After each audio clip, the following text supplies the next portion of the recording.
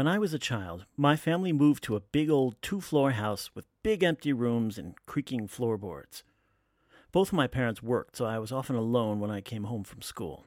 One early evening when I came home, the house was still dark. I called out, "Mom?" and I heard her sing-song voice say, "Yes," from upstairs. I called her again as I climbed the stairs to see which room she was in, and again got the same "Yes" reply. We were decorating at the time, and I didn't know my way around this maze of rooms, but she was in one of the far ones right down the hall. I felt uneasy, but I figured that was only natural, so I rushed forward to see my mom, knowing that her presence would calm my fears, as a mother's presence always does.